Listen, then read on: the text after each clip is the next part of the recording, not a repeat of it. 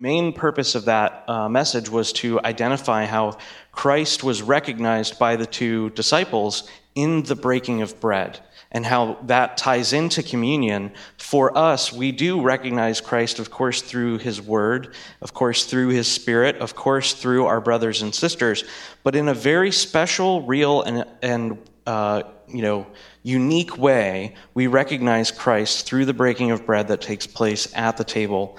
And so today we move on to cover the second half of Luke's resurrection accounts. Now, what takes place in Luke 24 is not the actual resurrection itself. This is sometime after the resurrection.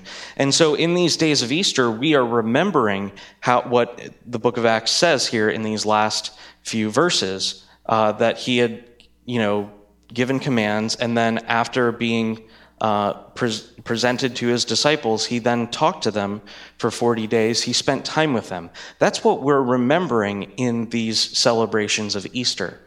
One of the things that I believe is so beautiful about the way that the church calendar is set up is that the Easter account, the account of Jesus coming up from the grave, defeating death, is so important that we can't just celebrate it in one day. Think of how even the general culture, maybe general Christian culture, celebrates Christmas, right? You start hearing the first Christmas songs the day before Thanksgiving. And then for an entire month, songs about, snowmen and jingle bells and horses and Jesus and a manger and the innkeeper, the drummer boy. I mean, it's an entire month, a litany of topics, ceremony, remembrance of one day that we celebrate on the calendar. And that event of Christ's birth was surely worthy of a month worth of celebration. And so the church, throughout the ages, in her wisdom over the years, has set up Easter in the same manner. Traditionally, Protestants who are not from a high tradition church, we typically just celebrate Easter on one day. And my goal in celebrating Easter every week of Easter this year and in future years is that we would give more attention to the remembrance of Christ's resurrection. We so often remember his death, and so little do we remember his resurrection in conjunction with that. Christ did atone for our sins on the cross. He reconciled us. Paul says in Colossians that God was in Christ reconciling the world to himself on the cross. But in the same way, Jesus is defeating a final enemy of us, death, through his resurrection. So we looked at last week in the end of Mark's gospel, we looked at how Jesus is resurrected. Jesus rises from the dead.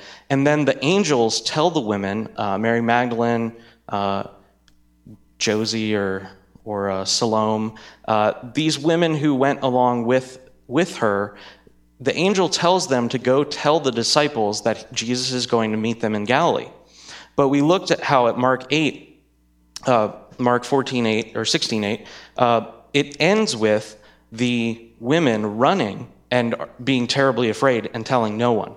And so we see that even in the resurrection, we still need Christ to do a work on the remaining fear and doubts that are in our heart, which we'll recover today. So on this idea, these chapters are really talking to us about the purpose of Christ in coming and that purpose being transferred to the church. Again, as I just mentioned, we're going to re-highlight this idea of fear, how the disciples are actually afraid, even though Jesus has just defeated all of their enemies. They still remain in fear. We're going to look at how Luke emphasizes the bodily nature or bodily aspect of the resurrection. Not that he's saying Christ only raised bodily, but rather that Christ is asserting in these experiences that he's the real deal. He's not some ghostly figure.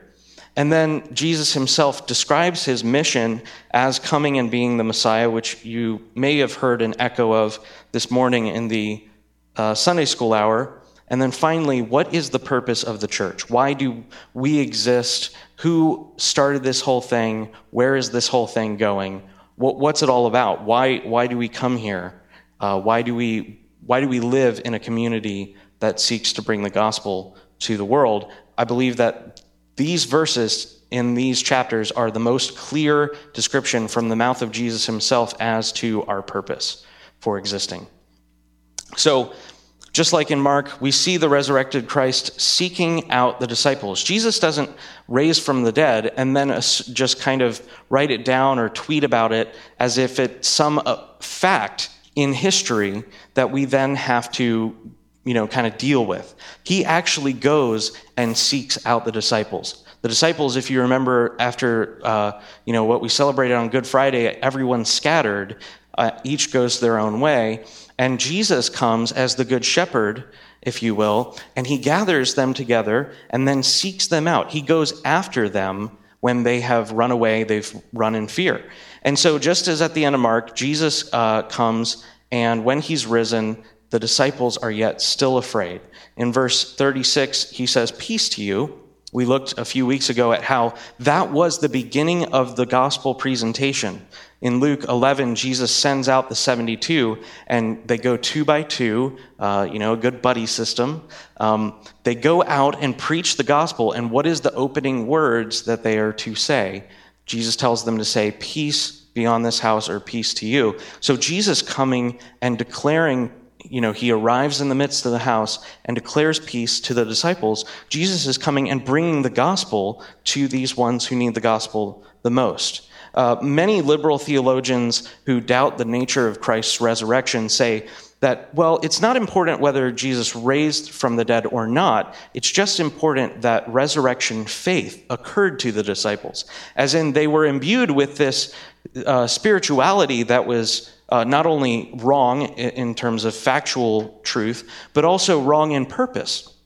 Here, Luke is saying the gospel did not originate from the apostles. This is vitally important. God himself brought the message of reconciliation to us. The apostles did not manufacture a gospel, but rather they received the good news from Jesus himself. Here, Jesus opens their hearts, declaring the gospel, which is peace to you. That's why I'm so frustrated and in tension when I see people presenting the gospel, as it were, and in a turn or burn style fashion. If you don't know what I mean, they just basically stand on a street corner and announce that you're all damned and there's no hope, and turn to Jesus or else God will kill you. It is true that they will face judgment, but in the manner in which the gospel comes, the message to us is be reconciled to God because he's being reconciled to you. And there's an open and free call. And so Jesus seeks out the disciples, brings the gospel to them, and then at that moment, he then is, by the Spirit, is able to see into their hearts. He says, in verse 37, it says, "But they were startled and frightened and thought they saw a spirit. And he said to them, 'Why are you troubled?' And look at the insight that he gains by the Spirit. And why do doubts arise in your hearts?" Now, this is a beautiful picture. Jesus is saying peace to you, and yet at that very moment, they become afraid, and they become troubled in heart. If the gospel is presented in a way that is possible to believe without the superposition or interaction of the Holy Spirit transforming someone's heart, then may I submit, you are not presenting the gospel to someone. Here, Jesus himself presents the gospel. He says, "Peace to you. I'm here. Everything's fine. I've defeated death and I'm alive. And God's really with us." Not as they said earlier in Luke. If you remember, on the road to Emmaus, one of the disciples had said, "He was a prophet mighty indeed, but we had hoped that he was the one to be the Messiah," right? As in, they lost hope after he was killed that he was actually going to be the promise to Israel. And so at this point in Luke, Jesus is arriving and saying, "No, I really am the Messiah. We didn't lose in the end. I defeated death." And at this point, they're troubled and they're afraid. And so it seems that the disciples are not only afraid here, but that the root of this fear is actually in unbelief. So you can't manufacture belief, according to the Gospels. The grace by which we are saved, that grace which isn't of ourselves, is faith. The faith, that special spiritual gift that's given to us, we don't manufacture it from our hearts. So on the preaching side, you can't preach a gospel that can easily be believed without the supernatural interaction of the Holy Spirit. But on the receiving side of the gospel, you cannot believe unless you receive that faith as a free gift from God. In the midst of their doubt, unbelief, Christ is not finished with them. Neither in our moments of doubt and weakness, Christ is not finished with us. Over and over again, as we've been going through the Gospels this year, my meta theme, if you will, is that Christ does things that are completely unexpected. In the midst of doubt, in the midst of faithlessness, Jesus doesn't run from the person. He doesn't rebuke them into condemnation, but rather rebukes them, admonishes them, and says, do not disbelieve, but rather believe. In like manner, those who assert their own righteousness, like the rich young ruler, Lord, what must I do to inherit the kingdom of heaven? He turns those people away. Christ is completely outside of our expectations. He does things that constantly surprise us. One of my favorite aspects of scriptural memory is the ability over time, when you read the scriptures, you'll read something and it will remind you of something else. Last night while I was in Exodus, I was looking at how Moses had actually been called by God, and Moses himself was being elected or adopted by God to go and do this special mission. And then it reminded me about that, then I started thinking about adoption. And this is why scriptural meditation is so vital to you as a believer. I was then reminded of the rich young ruler when he says, what must I do to inherit the kingdom of heaven? And think about that for a second. You and I, sons, daughters, who have parents who eventually will give us an inheritance, we don't perform for our inheritance. We receive it. And the heart of the rich young ruler is, what must I do to inherit? See, he hasn't been adopted. Anyway, so Christ comes and does an amazing thing. In the midst of their doubt and fear and unbelief and foolishness, Christ does not cast them away. He doesn't go get another 12, but rather he begins to reconcile with them. So Luke goes on from here and he begins to emphasize the bodily nature of the resurrection. Why is this so important? Because you and I, our great hope is not to, at the end of our days, go to the pie in the sky, lofty heaven. Have you ever seen the Philadelphia cream cheese commercials? If not, look it up on YouTube. It's phenomenal. They present a picture of heaven where there's pearly gates and golden harps, and basically heaven for the Philadelphia cream cheese company, Kraft, is clouds of cream cheese. But I would submit to you that popular American culture has a very ethereal perspective on heaven. It's this place that we go to in the sky.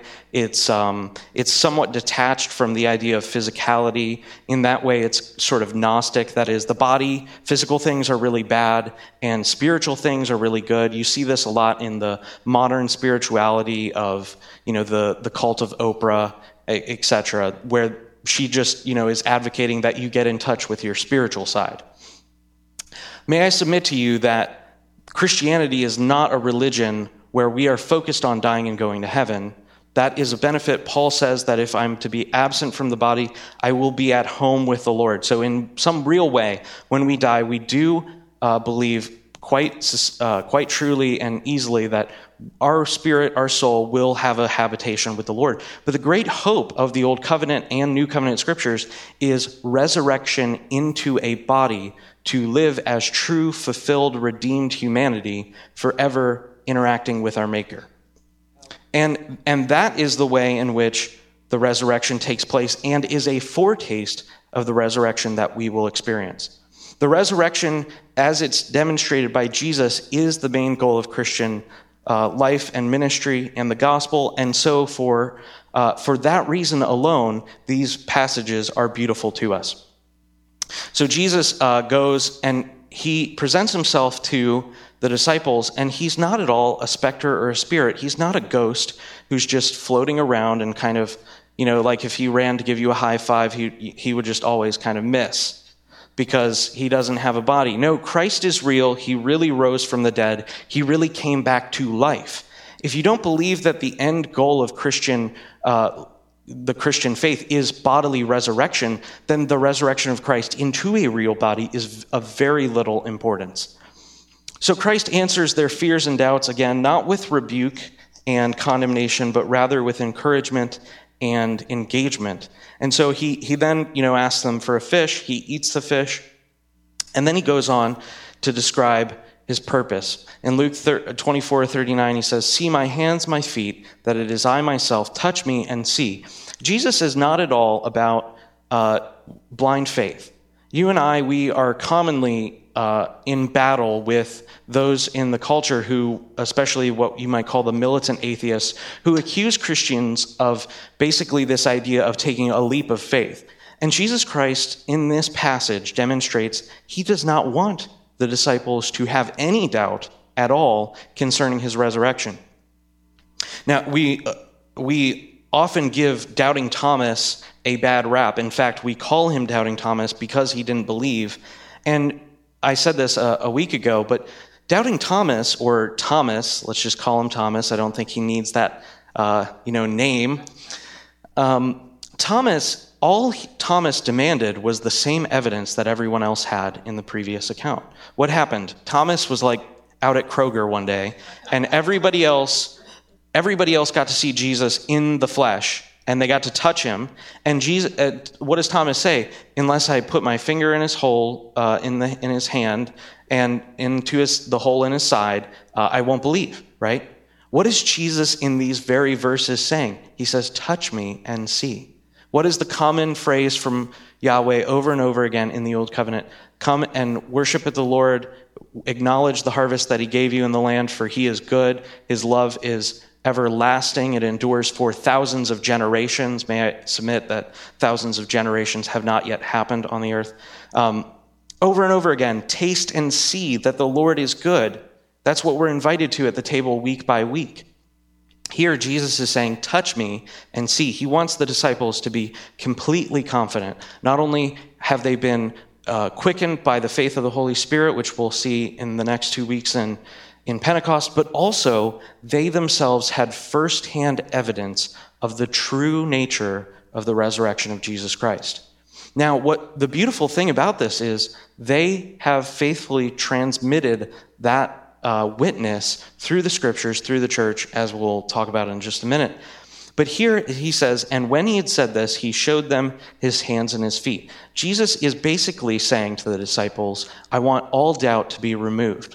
That's the answer for you and I when we doubt, when we have debates about the faith, when we have issues of the faith that we're not settled on.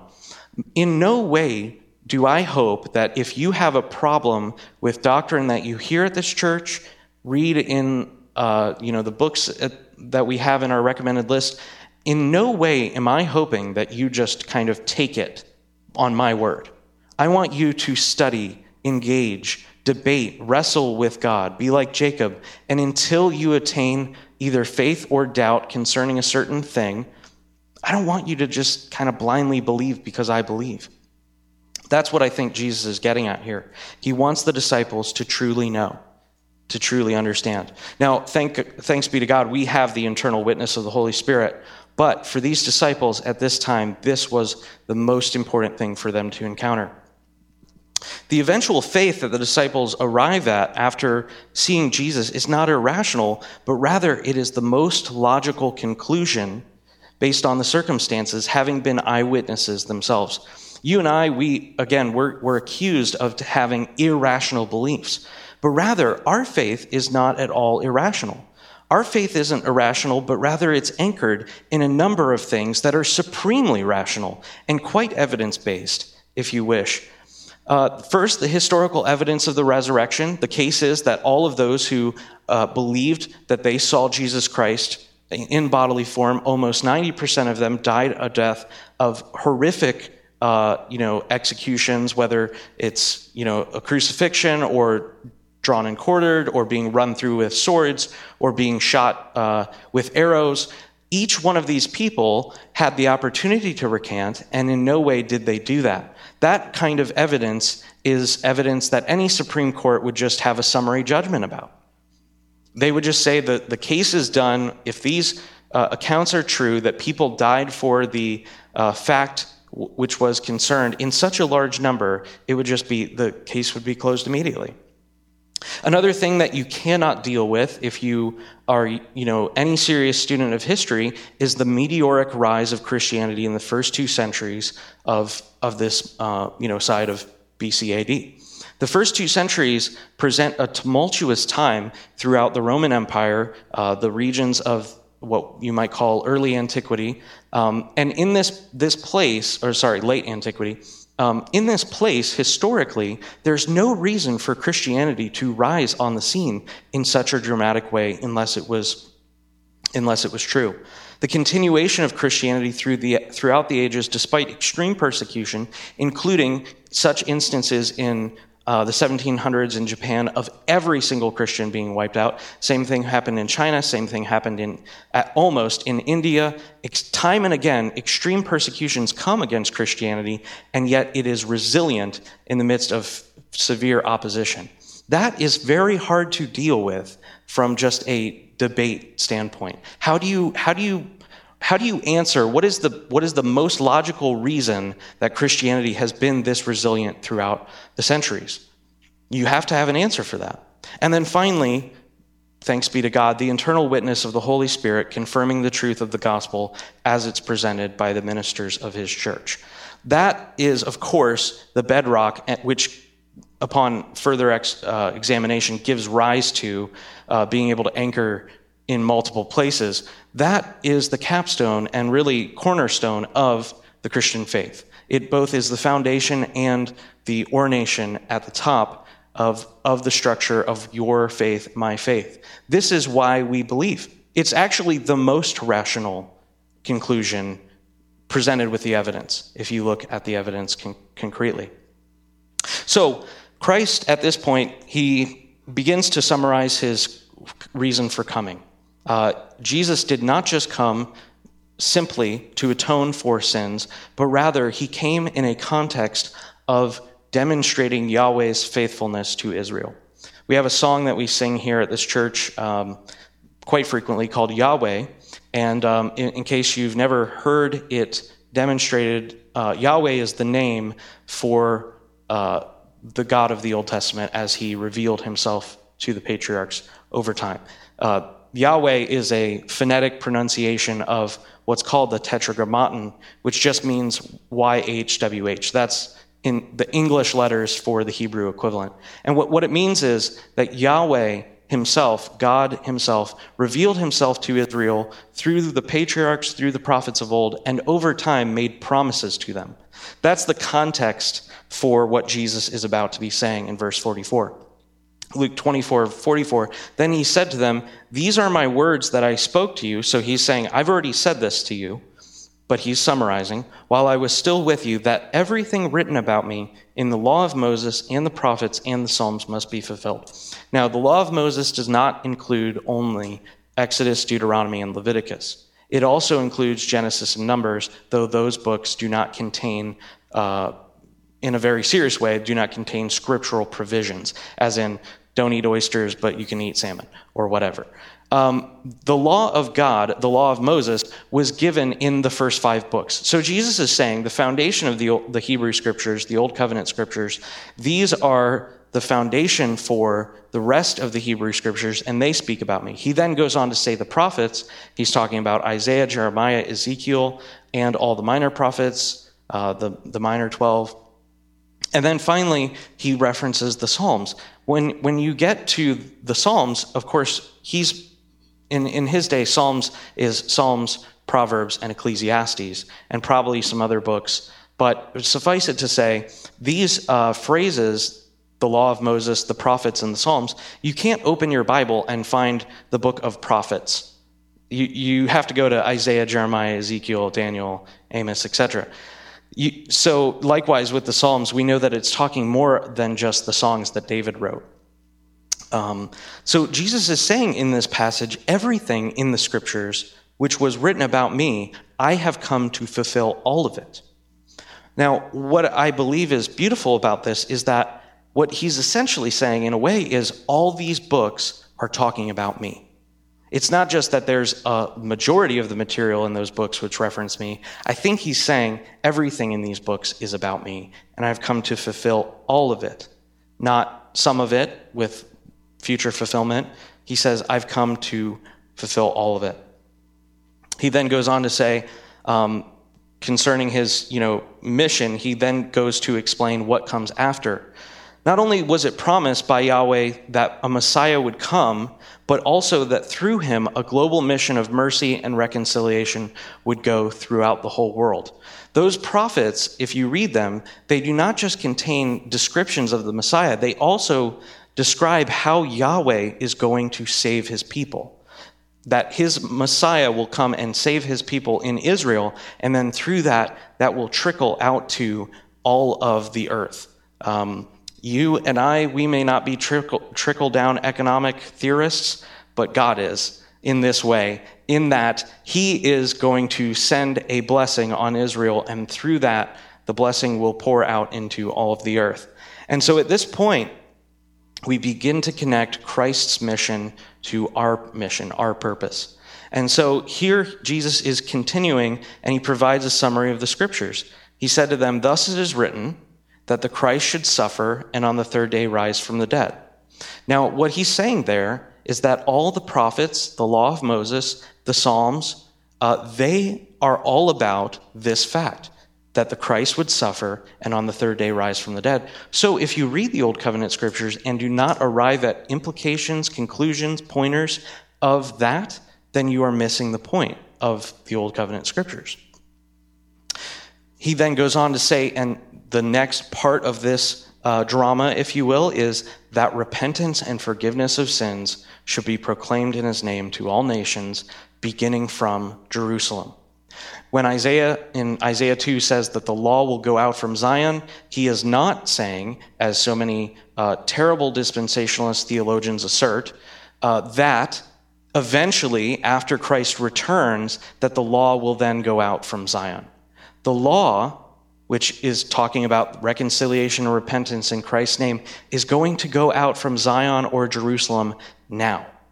Isaiah is prophesying about this moment, not a future moment. Whenever we read or study the Old Covenant, we must find not only Christ, but also his church on her mission. So in that way, the Old Covenant scriptures, if you remember, we did a series for, I think it was 18 weeks, 19 actual messages, 18 or 19 sermons on Christ in the Old Testament, but you could equally see that you are there being identified as being a member of the church in those redemptive mercy missions. Not only that, according to Jesus Christ, according to him, he is the purpose of Old Testament prophecy, and that his purpose and the church's mission is the main point of the Old Testament. In no way at all does Jesus assert that the Old Testament contains any sort of end-time prophecy, at least in this passage. So, if you believe that Old Covenant prophets are mainly speaking about eventual destruction or, some terrible thing that happens at the end of the age, why do you believe that that is even a valid category for Old Testament prophecy? May I submit to you that the Old Testament prophets are mainly speaking about Christ and his church, and that what comes through his church is a redeemed, restored, reconciled humanity, not one that is destined for global destruction. I don't really like the idea of God raining down hellfire at the end of the age, with most of the world unconverted, with the Antichrist doing his thing. I don't really think that the Bible teaches that, and I would just humbly submit that as you explore that idea, because that's very familiar for most Protestant evangelicals, as you explore that idea, I would ask you to examine what is the basis for your opinion that the Old Testament prophets are speaking about anything other than Jesus and his church.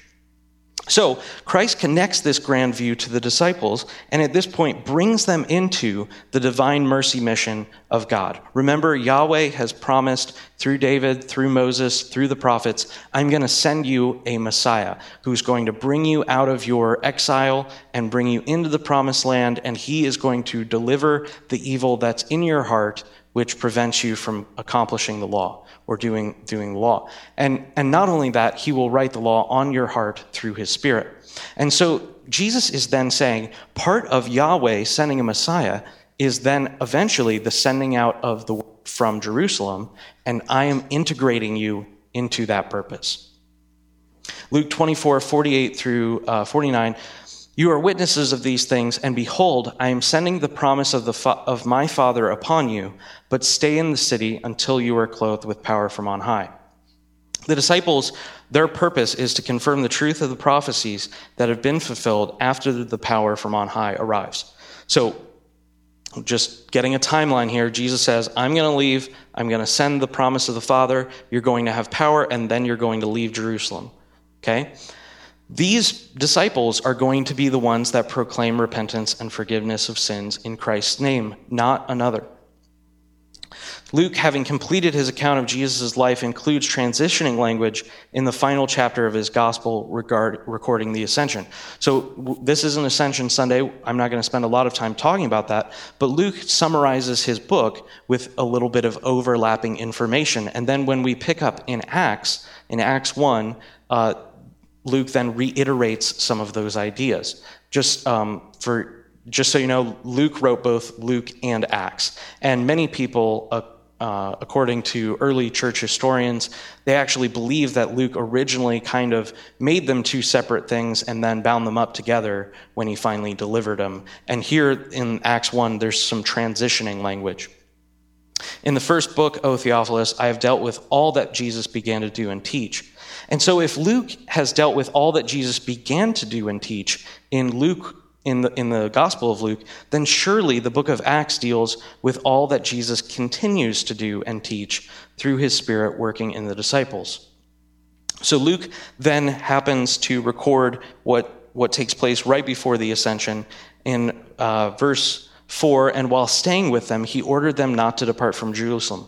Now, they lived in Galilee, so you could say that when Jesus says to them, don't leave Jerusalem, you could say that they were going to leave Jerusalem and just go back to Galilee. But what I think is much more clear here is that they knew that they were going to be the ones to take the message of repentance and reconciliation to all the world, leaving from Jerusalem. And so at this point, they are about to leave. So why does he tell them to stay? He wants them to receive the promise of the Father. For John baptized with water, but you will be baptized with the Holy Spirit not many days from now. Again, why would they leave Jerusalem? Because they would be heading out on the mission of mercy and reconciliation. What's the promise of the Father? The promise of the Father is the baptism of the Holy Spirit, as Jesus says in verse 4 and 5. The baptism of the Holy Spirit is a necessary element if we are to go and preach the good news of the gospel. But not only that, the Holy Spirit is necessary if you and I are to even live as Christians. Remember at the end of Mark, the women leave and they're terrified and afraid. They're terrified. Somebody tweet that. They're terrified. And at that point, Mark is recording and he's saying they were told by angels themselves to go and tell the disciples. They leave and they tell no one. Right? Here in this passage in Luke, Jesus arrives on the scene and he says, peace, and they're terrified. They're absolutely undone with terror and fear. If someone wants to grab the kids, we're going to be... Thank you. The Holy Spirit, which Jesus is telling us to wait, or telling the disciples to wait for in Jerusalem before they go and spread the good news of the gospel. That is, Yahweh has fulfilled all of his promises. He did not lie to any of the prophets or patriarchs. He has redeemed Israel by Jesus Christ, the true Messiah and Son of God, who has come to live in the midst of his people. And not only that, he has even given them forgiveness in the midst of their killing him. That is the good news. And these disciples are going to go from Jerusalem to the utmost parts of the earth. That was kind of the basis of our series that we did last year in Acts, in the Acts of the Apostles. That the gospel was Jerusalem, Judea, and Samaria, and then to the utmost parts of the earth. And so here we see a magnificent harmony at the end of Easter with Jesus sending out his disciples, but he doesn't send them out just yet. He says, you're going to go race, but it's not time to go. The Spirit absolutely must be in our midst because he is the Spirit of life. And And as such, as the Spirit of life, he is the only one who can sustain and maintain our hearts. He's the one, as we said last week, who will replace that fear because, as Romans 5:5 says, the Holy Spirit pours out the love of God in our hearts. And we know that the love of God is a perfect love which casts out fear. Without the Spirit, we can do absolutely nothing. And so as we close Easter, we turn to Ascension, we turn to Pentecost, and we eagerly await for Jesus not only to reign on the throne of heaven, but also to send the Spirit. Let's pray.